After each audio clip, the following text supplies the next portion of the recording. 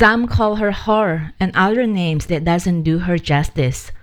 She gets such a bad rap for the divine feminine, despite her work in spreading the Christ consciousness. It's only later on that she was finally acknowledged as the Saint Mary Magdalene, as though she needed permission, except that she doesn't. Neither do you. This long-haul history of having to seek external approval from the patriarchy system has been passed on from generation to generation, and it still exists today.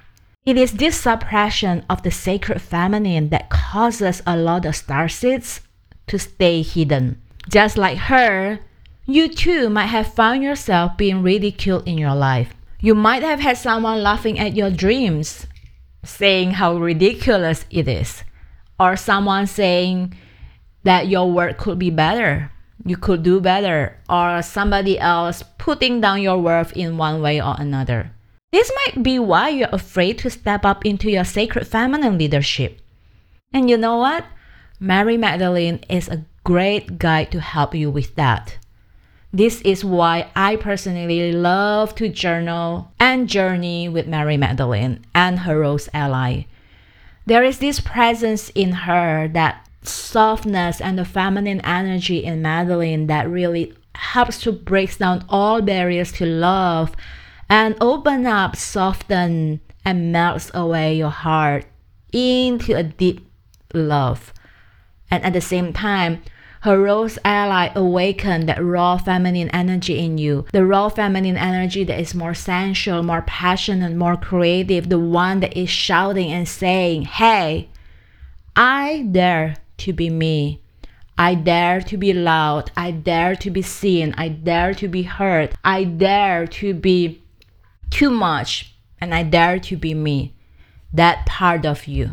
It is in awakening this part of you and all other parts of you that you get to step into that divine feminine, sacred feminine leadership, where you finally own your worth, stand in your power, and shine your light in a gentle yet unapologetic way. For this very reason, I've decided to bring in Mary Magdalene and her rose ally as our starseed guide for this month. How amazing is that? If you feel called to work with her, you can simply starting to journey with her today by calling her name and asking for her presence.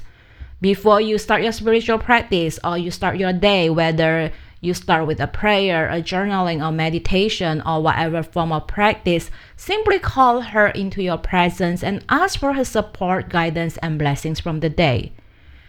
It is as simple as ask, and it is given. She's always here.